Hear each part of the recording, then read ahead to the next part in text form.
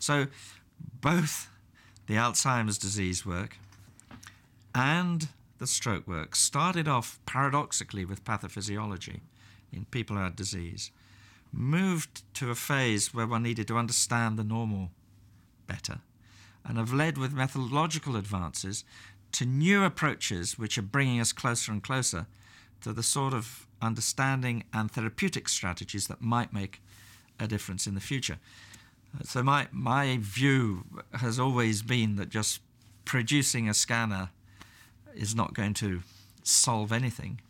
It's the use of that scanner that's going to be important. That is, I think, finally on the horizon. And I think not only these two areas that I've been working on, but other areas which have used the physiology of behavior as their main basis, scanners as their methodologies, and thinking people, designing good experiments as the way forward, it has been the right way and is the way we should continue to work.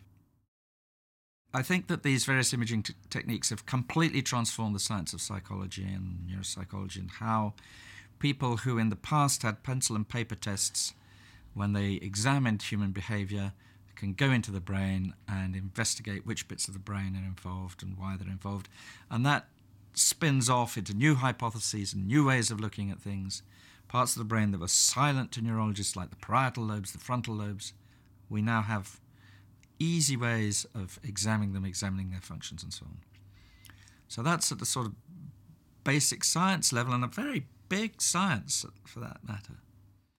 The final thing I'd say is that the history of these things for MR is 1990, for PET is 1978. I think the changes in my lifetime have been extraordinary, and over another lifetime they will be even more extraordinary still.